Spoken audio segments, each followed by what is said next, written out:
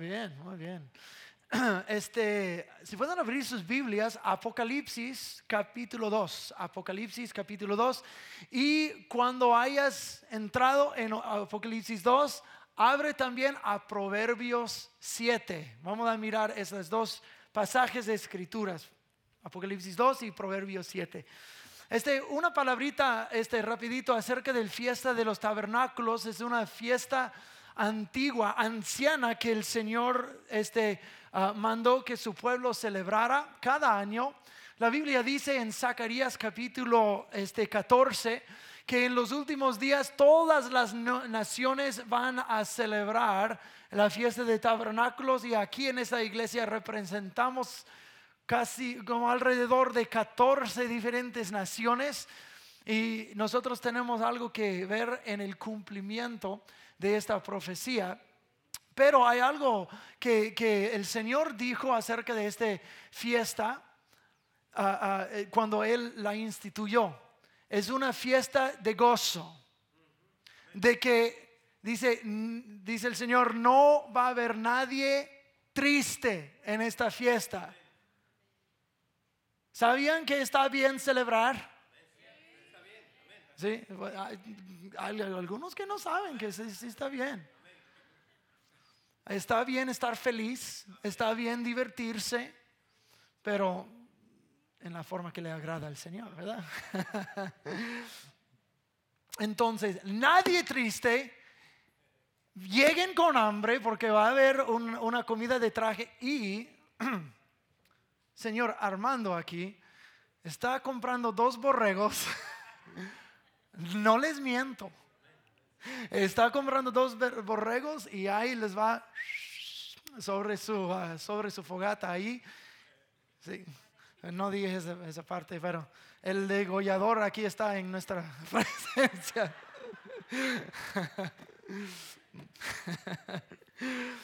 Bueno, Apocalipsis capítulo 2.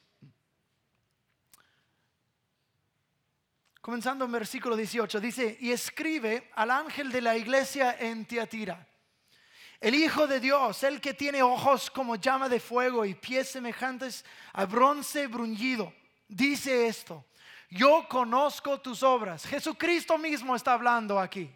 Yo conozco tus obras, tu amor y fe y servicio y tu paciencia, y que tus obras postreras son más que las primeras.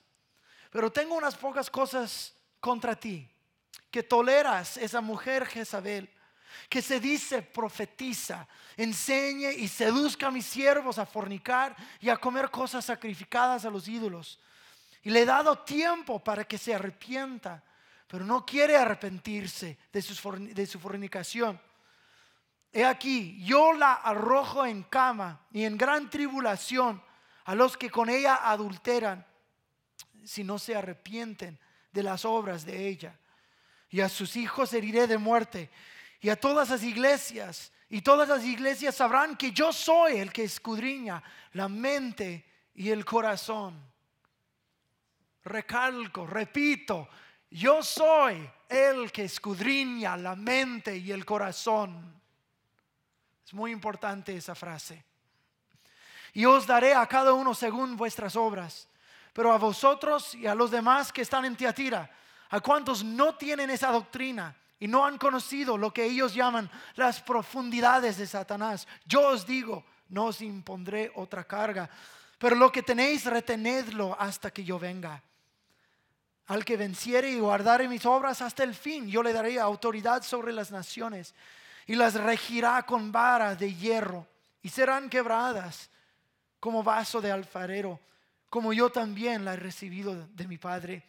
Y le daré la estrella de la mañana. El que tiene oído, oiga lo que el Espíritu dice a las iglesias. El que tiene oído, que oiga.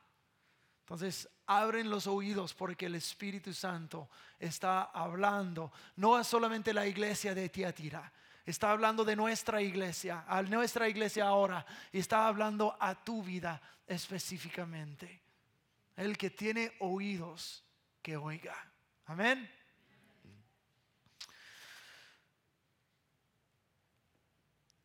nosotros todos sabemos muy bien la lucha contra el pecado. Nosotros somos salvados por la gracia de Jesucristo, somos liberados, Dios nos dio un nuevo comenzar, mató al viejo hombre y creció en nosotros un nuevo hombre que es Cristo Jesús, como Gálatas 2:20 dice: yo he muerto, he sido crucificado con Cristo y ya no vivo yo, sino Cristo vive en mí. Pero ninguno de nosotros somos extraños a la lucha contra la tentación, la lucha contra el pecado. ¿Quién aquí es perfecto? No, qué bueno, porque al levantar la mano te habría denunciado como mentiroso.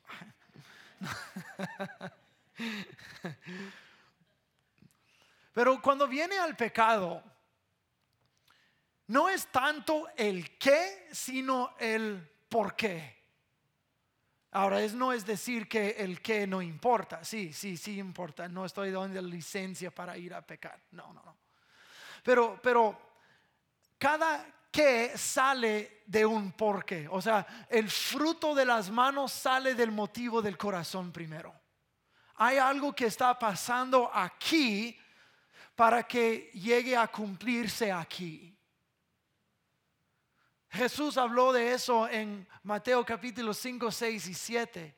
¿Se recuerdan? Dijo acerca del adulterio, dijo, yo les digo que si uno mira a una mujer con malas intenciones, ya cometió adulterio en su corazón. La acción comenzó aquí primero. Y luego habló del asesinato, de que el que asesina comenzó primero con odio en su corazón. El corazón y luego la acción de la mano. Entonces el qué sale del por qué, lo que está pasando aquí. Entonces Dios es el que escudriña la mente y escudriña el corazón. En Apocalipsis capítulo 2 está regañando, advirtiendo a esta iglesia, diciendo: ustedes han tolerado pecado en su medio, les estoy dando tiempo para arrepentirse y estoy dando una oportunidad, les estoy dando una advertencia. Pero que sepan que yo miro el corazón, yo escudriño la mente, escudriño el corazón. ¿Y qué es lo que está escudriñando? Él quiere saber exactamente lo que es la esencia de tu ser. ¿Quién eres tú en verdad? Pasando todas las fachadas, pasando todo el exterior para llegar a la esencia. Eso es quién eres tú. Eso, el tú verdadero. Yo escudriño esto. Dios está buscando un corazón conforme al corazón suyo. Un corazón que ame a lo que Él ama. Un corazón que aborrezca a lo que Él aborrece.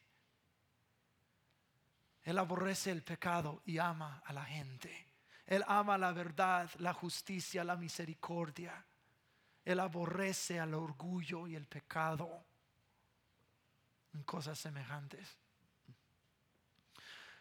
El rey David, en Hechos capítulo 13, 22, dice que David fue un hombre conforme al corazón de Dios. Si Dios, cuando Dios escudriña mi corazón y tu corazón, yo quiero que Él encuentre en mí y en ti un corazón que sea como el de Él. Pero eso se dice de David. David era un hombre conforme a su corazón. Pero el rey David cometió unos errores tremendos. Nosotros hablamos un poquito de eso la semana pasada, de que él tomó la mujer de un hombre, la embarazó y cuando se dio cuenta que estaba embarazada mandó matar al otro hombre. Entonces no solamente fornicario, no solamente adúltero, pero un homicida también. Eso es grave. Y parte del castigo que el profeta Natán, Dios a través del profeta Natán anunció sobre él, fue que la espada nunca partirá de tu familia. Y a través del resto de su vida nosotros vemos cómo hay violencia y muerte y devastación en su familia. Más luego en su vida hubo un momento cuando él quería enumerar a la gente, contar, tomar un censo de la gente. Eso fue prohibido según la ley de Moisés. ¿Por qué? Porque a Dios no le gusta la matemática ni a mí tampoco. No, no es cierto, no. No es cierto. Pero es porque la ley de Moisés dice que un rey no debería hacer eso porque es la tentación de confiar en la fuerza de tus manos en vez de confiar en Dios. Entonces cuando él mandó enumerar a la gente, el capitán de su ejército dijo: mi rey, te ruego que no hagas esto. Y dijo: no, hazlo. Lo hizo y Dios lo castigó. Y en su castigo 75,000 israelitas murieron por el pecado del rey. Pero ese es el mismo hombre que se dice es conforme al corazón de Dios. ¿Cómo así? ¿Sabes qué? Si eso es cierto de David, hay esperanza para mí. Yo creo que él es un hombre conforme al corazón por la manera como él respondía al Señor. Sí, él fracasó y fracasó gravemente. Pero cada vez que Dios le confrontó, le enviaba profetas para decir: tú fallaste, fuiste tú. Nunca levantaba defensa, nunca se justificaba. Más bien él se arrodillaba delante del Señor y decía: oh Señor, perdóname, yo confieso, fui yo. Siempre su corazón fue no para ocultar el pecado, sino extirpar el pecado. Ninguno de nosotros aquí somos perfectos. Todos entendemos lo que es la lucha contra la tentación, contra el pecado. Y no todas nuestras acciones siempre son las correctas. Pero yo sí creo que puedes tener un corazón perfecto, aunque no todas tus acciones sean perfectas. ¿Se recuerdan? Hace como 4 semanas hablamos de una palabra hebrea que se llama shuv. ¿Se recuerdan de eso? Shuv es la palabra hebrea para arrepentirse. Y es que estaba caminando hacia la maldad, me arrepentí y di la vuelta. Ahora estoy caminando hacia la justicia, dejando atrás el pecado. Ese es el arrepentimiento. No es solamente decir: ay, perdóname, Señor. No, es desistir y abandonar, dar la espalda al pecado y caminar hacia el Señor. Y sabes que a veces en el camino, cuando el Señor nos va transformando, nos va renovando, a veces en este camino uno tropieza y comete un error, pero puede estar frente al Señor todavía y decir: Señor, perdóname, no quiero esto. Perdón que fallé, perdón que tropecé, pero yo estoy luchando para seguirte. Y no me doy por vencido.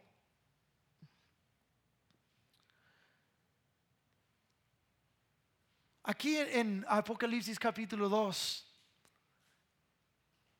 no hubo una lucha contra el pecado.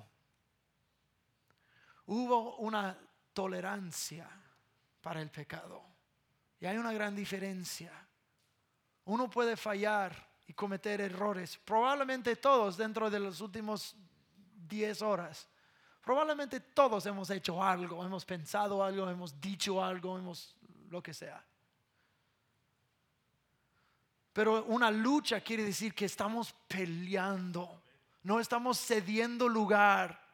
Y hay momentos de fracaso, pero no me quedo allí. No voy a ceder lugar, no voy a invitar a ese pecado a venir a vivir dentro de mí. No. Si hubo un momento de debilidad, yo voy a arrepentirme, pedir perdón y seguir luchando para lo que Dios tiene para mí. Pero aquí en versículo 20 dice: pero tengo unas pocas cosas contra ti, que toleras esa mujer Jezabel. Tolerar no es luchar. Tolerar es ceder lugar, hacer campito para que esta cosa habite en tu casa. Eso es tolerar. Y Jesús no los está reprendiendo porque cometieron un error o fracasaron en un momento de debilidad. No, ellos lo están recibiendo y lo están tolerando. Y está diciendo: no, el pecado causa muerte, siempre causa pérdida. Y vamos a ver eso en un momento. Nosotros, al tolerar el pecado, nosotros a veces pensamos, muchas personas piensan que puedo tratar al Señor con una frivolidad, de que bueno, Dios me va a perdonar. Sí. ¿Me va a perdonar cuando me arrepiento? Sí. ¿Me va a perdonar cada vez que me arrepiento? Sí. Órale, aquí está mi buffet de pecados. Me sirvo un poquito de eso, un poquito de aquello, un poquito de eso, y me lo como bien rico. Ay, Señor, perdóname. Me arrepiento. Esas son las palabras mágicas. Me arrepiento, Señor. Me siento mejor de mí mismo. Entonces vuelvo al buffet para comérmelo bien rico. Y luego confesar y arrepentir y volver a lo mismo. Así funciona, ¿verdad? ¿O no? ¿O no? Porque eso demuestra un corazón que no es conforme al de Dios. Eso es una tolerancia. Ahora conmigo a Proverbios capítulo 7.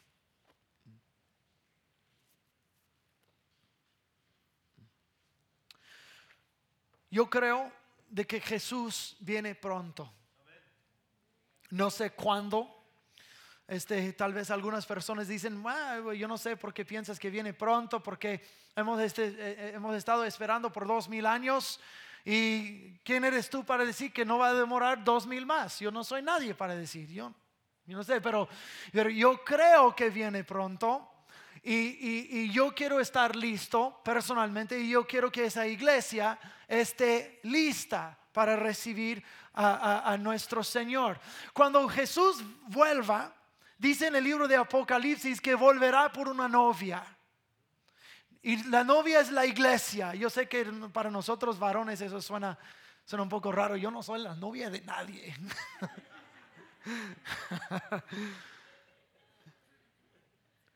Pero es una ilustración del tipo de relación que Dios quiere tener con su pueblo.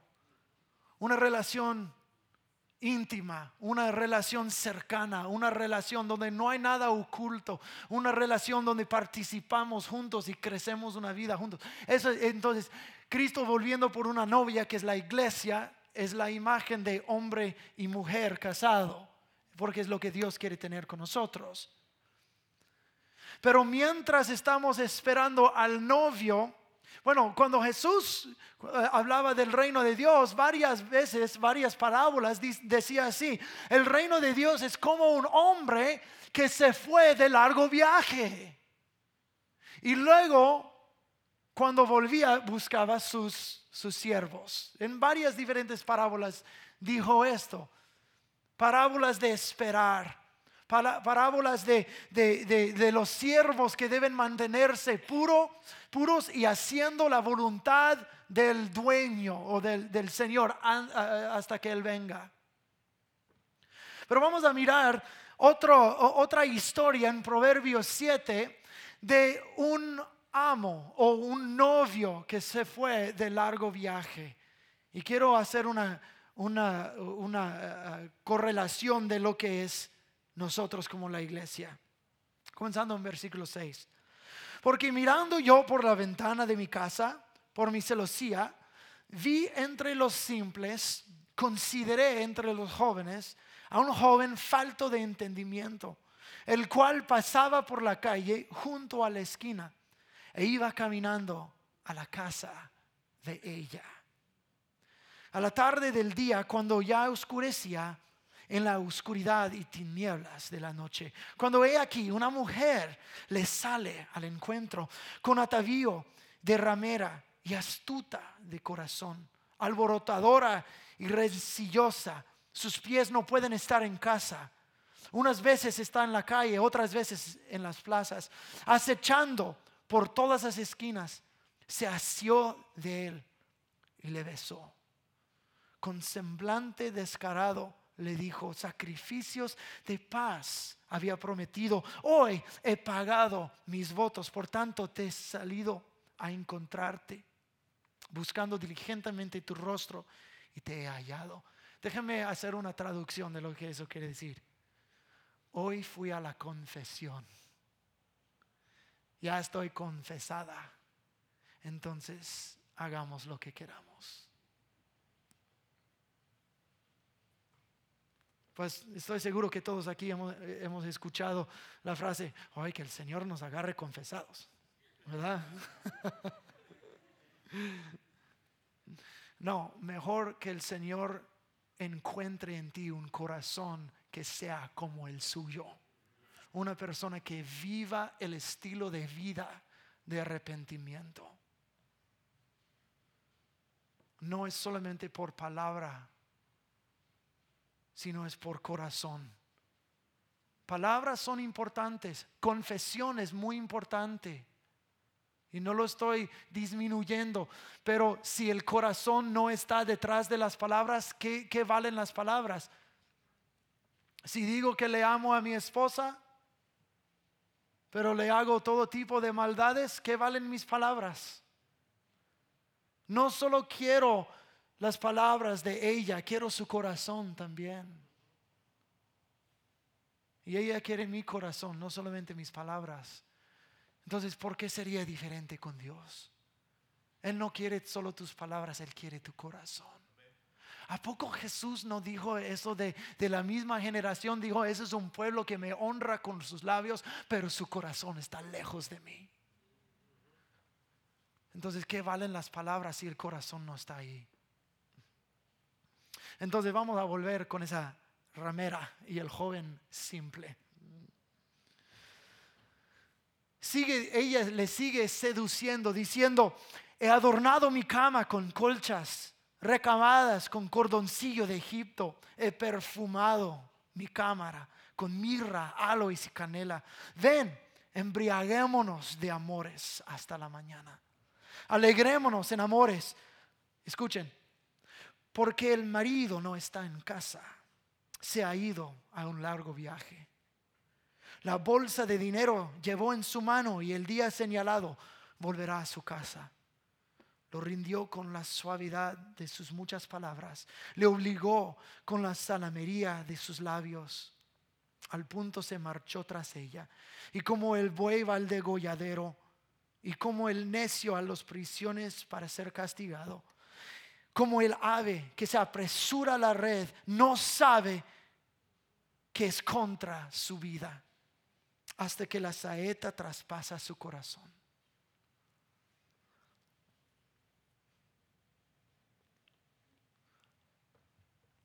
Compromiso con el pecado trae muerte. Eso es lo que leímos en Apocalipsis 2. Que los que han adulterado con esa profetisa Jezabel, dijo: yo los heriré de muerte. Y aquí el que va en pos de la ramera, en pos de la seducción del pecado, es como un cordero al degolladero, un ave atrapado en una red. Pero así funciona el pecado. El diablo no viene a la puerta tuya y la toca, y cuando la abres no ves un hombre todo de rojo, con cuernos, diciendo, hey, soy el diablo, vamos a pecar. No, claro que no, eso es obvio. Vamos a cerrarle la puerta y decir, vete. Si fuera tan obvio, no muchos caerían en su trampa. Pero es la seducción. Es la seducción de que hay cosas que agradan la carne, cosas que excitan la carne. No estoy hablando solamente de lo sexual, estoy hablando de cualquier pecado, cualquier seducción que haya, que el diablo te quiere enredar y enjaular, que te cueste la vida. Pero la realidad, la cruda realidad de la vida es cuando toleramos algo pequeño, cuando caemos por la seducción y lo toleramos. Esta cosa pequeña crecerá a ser algo grande. Como dice en Gálatas 6, lo que sembramos cosecharemos. Y dice, si sembramos a la carne cosecharemos corrupción. Pero si sembramos al Espíritu cosecharemos vida. Y sigue diciendo, entonces no nos cansemos pues de hacer bien, porque a su tiempo segaremos si no desmayamos. Déjame poner mi traducción a eso. No nos cansemos de hacer bien, no nos cansemos de luchar. Yo sé que mientras vivimos en esta tierra no hemos alcanzado la perfección. Todavía hay cosas que quieren seducir esta carne, seducir al pecar. Y hay momentos que uno es débil y uno fracasa y uno tropieza. Pero no dejen de hacer bien, no dejen de luchar. En vez de decir, no, pues así soy. No, así no eres. Una persona que nada más se ha rendido a su pecado. Yo he tratado, he intentado y no puedo vencer, entonces he de ser así. Lo siento. Ya estás tolerando algo.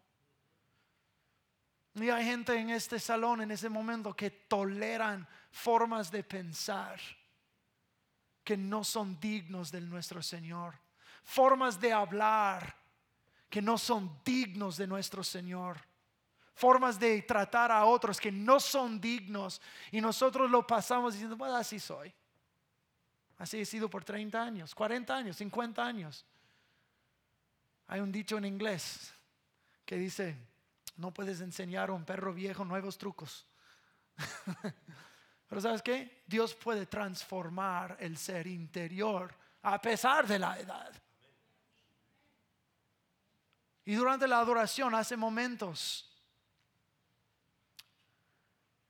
yo sentí una palabra del Señor y todos ustedes lo escucharon. De que Dios quiere romper algo y que lo soltemos. Eso es vigente para alguien aquí y ahora. Y Dios está diciendo, estás tolerando cosas. Y Él está diciendo, deja que yo rompa tu corazón para que ya no toleres esta forma de vivir. Ya no lo quiero para ti. Y te va a causar daño y pérdida en tu vida. Suéltalo. Eso es para alguien aquí. En esos momentos yo voy a pedir, como dice en Apocalipsis 2:29, el que tenga oídos, oiga lo que el Espíritu dice. No endurezcas tu corazón. Ablanda tu alma. Abre el oído y deja que el Señor te limpie. No dejemos de luchar. Cuando el Espíritu Santo nos habla, Él habla para advertirnos. ¿Por qué crees que Jesús escribió esa carta a su iglesia? Para advertir, para darles oportunidad de arrepentirse. Gálatas 5:16 dice, pero eso les digo, vivan por el Espíritu y no seguirán los deseos de la naturaleza pecaminosa. Otra traducción lo dice así: dejen que el Espíritu Santo los guíe en la vida, entonces no se dejarán llevar por los impulsos de la naturaleza pecaminosa. Todos nosotros aquí hemos escuchado al Espíritu Santo. Y no estoy hablando de una voz que retumbe desde el cielo. Pero hemos escuchado, déjame decirlo así, en nuestra casa, cuando es hora de comer, los niños tienen una campanita. Y uno de los niños hace, y es la advertencia que ya es hora de comer. Y como es un condominio de 2 plantas, como arriba tenemos vacas y no niños. Pero ahí viene, y ya es hora de comer, porque escucharon y el momento que escuchan responden. Pero eso es como el Espíritu Santo muchas veces nos habla.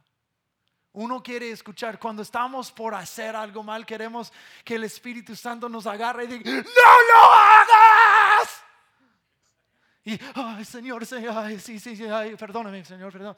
No. El Espíritu Santo lo hace. No digas esa palabra.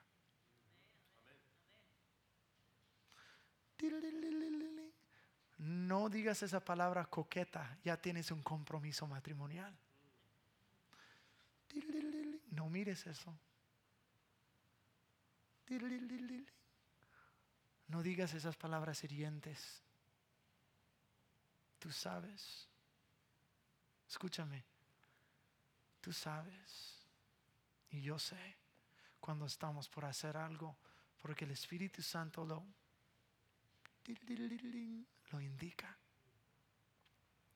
Y es nuestro trabajo responder, callar la boca o pedir perdón o dejar pasar este pensamiento. Esa es otra cosa. No demores con este pensamiento, déjalo pasar. El Espíritu Santo, escúchame, no lo va a hacer para siempre. Dios no es nuestro niñero, Él es nuestro Padre. Él espera obediencia de nosotros. Cuando Joshua, mi primogénito, Samuel, el segundo, siempre dice que él es el segundo génito. Pero cuando Joshua tenía 18 meses, ahí en el lugar donde yo trabajaba había unas cosas de agua, ¿verdad? Y un niño de 18 meses, ¿qué va a hacer con el agua? ¿Va a dejar fluir el agua solo por puro gusto? Y le dije: Joshua, no toques, por favor. Y entonces, y tú sabes cómo son los niños.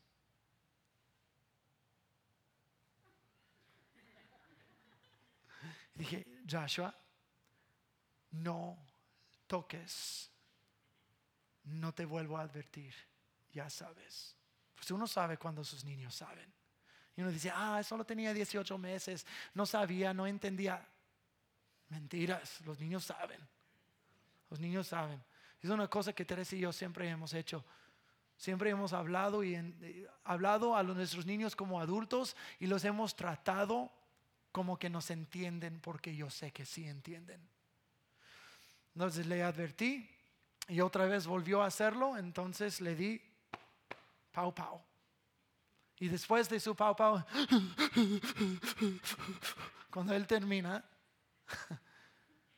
dije: yo te dije, no toques. No te vuelvo a decir. Y una persona en la oficina tomó una silla y lo puso enfrente del agua. Y dije: no, quíteme esa silla. No, o sea, para que Joshua no pudiera tocar. Y dije: no, quítame esa silla.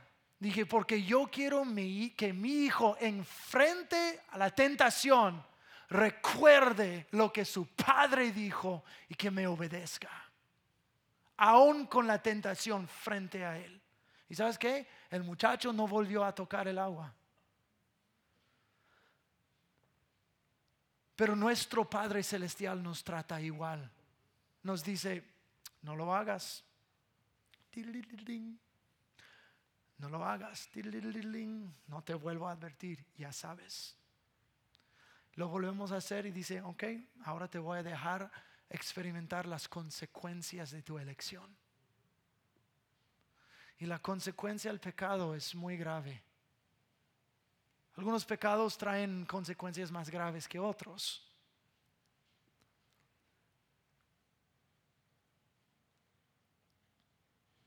Pero el arrepentimiento tiene que ver con nuestra respuesta a Dios. Cuando escuchamos su advertencia, el que tiene oídos que oiga.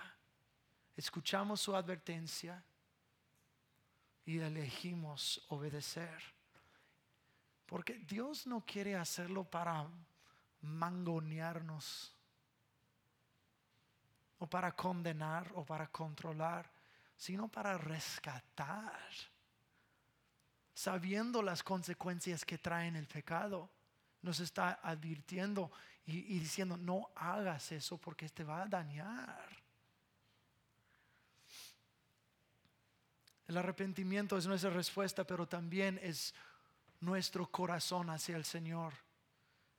Si nosotros seguimos silenciando esta vocecita, esta campanita, y lo vamos silenciando, ya al principio fue muy difícil hacer lo que hago, pero con el tiempo, con ignorar esta campanita, por justificarme, ya es más fácil pecar. Cuidado. Hay que tomar cuenta de lo que está pasando dentro de uno. ¿Te justificas o te entristeces cuando fracasas, cuando cometes un error? Porque si se te va yendo más y más fácil pecar, tenemos un problema. Y el Espíritu Santo, lo que el Espíritu dice a la iglesia, está diciendo, deja de pecar, dejen de hacer eso, te está dañando. No dejes que tu corazón se haga encicatrizado, donde pierdes el sentido. Deja que esté sensible nuevamente al Señor. Cuando escuchas el tirililing o las cosas que ya sabes, ya dices, yo voy a obedecer a mi Padre. Rechazar al pecado es elegir al Señor. Uno tiene que decidir a quién amo más. ¿Amo más a las cosas que agradan mi carne o amo más a mi Señor? Es la elección que cada persona individualmente tiene que tomar. Toma en cuenta. Cuando haces algo que tú sabías que no deberías haberlo hecho, ¿cuál es tu respuesta? Yo sé la mía. Muy imperfecto que soy. Pero cuando me convicta el Espíritu Santo, personalmente he elegido vivir. Señor, perdóname, perdón. Me arrepiento, yo quiero seguir tus pasos, quiero seguir la lucha y no quiero ceder lugar. Dame fuerza, ayúdame a caminar por tu Espíritu para que ya no ceda lugar a la carne. Ayúdame, Señor. Y hay varias personas aquí que necesitan desarrollar este corazón para el Señor. El arrepentimiento no es algo de una sola vez, es un estilo de vida. Es un estilo de vida. Al final, casi el final de la vida del apóstol Pablo en Filipenses. Eso fue escrito tal vez unos 5 años antes de su muerte. Entonces, por muchos años ha tenido ministerio fructífero hasta él. Dice, no que yo haya alcanzado la perfección todavía. Estamos hablando del apóstol Pablo. Si él dice esto, entonces hay esperanza para mí también. No es que nosotros hayamos alcanzado, pero seguimos adelante con nuestro corazón inclinado hacia él. Cuando tropezamos, nos arrepentimos, pero seguimos hacia Cristo. Amén. Voy a pedir que todos se pongan de pie.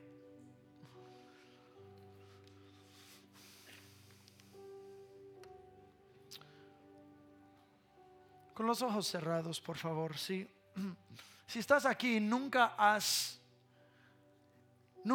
pedido perdón al Señor, nunca te has arrepentido de tus pecados, esa es la forma de recibir salvación gratis de parte del Señor. Un nuevo comenzar, tu pasado borrado, es poner tu fe en Cristo Jesús como tu único Salvador y arrepentirte de tus pecados.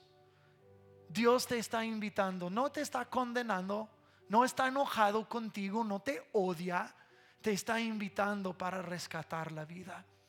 Si este eres tú, dices, pastor, yo quiero recibir la salvación de Dios en Cristo Jesús, voy a pedir que levantes la mano. Quiero ponerme en acuerdo contigo de que hoy día recibas al Señor Jesucristo. Yo te veo, estoy en acuerdo contigo. Gracias, Señor. Gracias, mi Señor. Si estás aquí y ya has pedido perdón al Señor, pero tú sabes que hay cosas que toleras en tu corazón, que Dios quiere romper y extirpar de tu alma. No voy a pedir, hermanos, pero voy a pedir que tú en ese momento lo entregues al Señor. Que tú cambies tu dirección. Cambia para el Señor. Y ya no voy a tolerar el pecado en mi vida, pero yo voy a seguir a Cristo Jesús en santidad y en pureza, porque eso es para mí, es vida. Voy a pedir que todos con los ojos cerrados, que nada más en tu corazón, que tú te pongas a cuentas con Dios, que tú sueltes lo que esté en tu alma.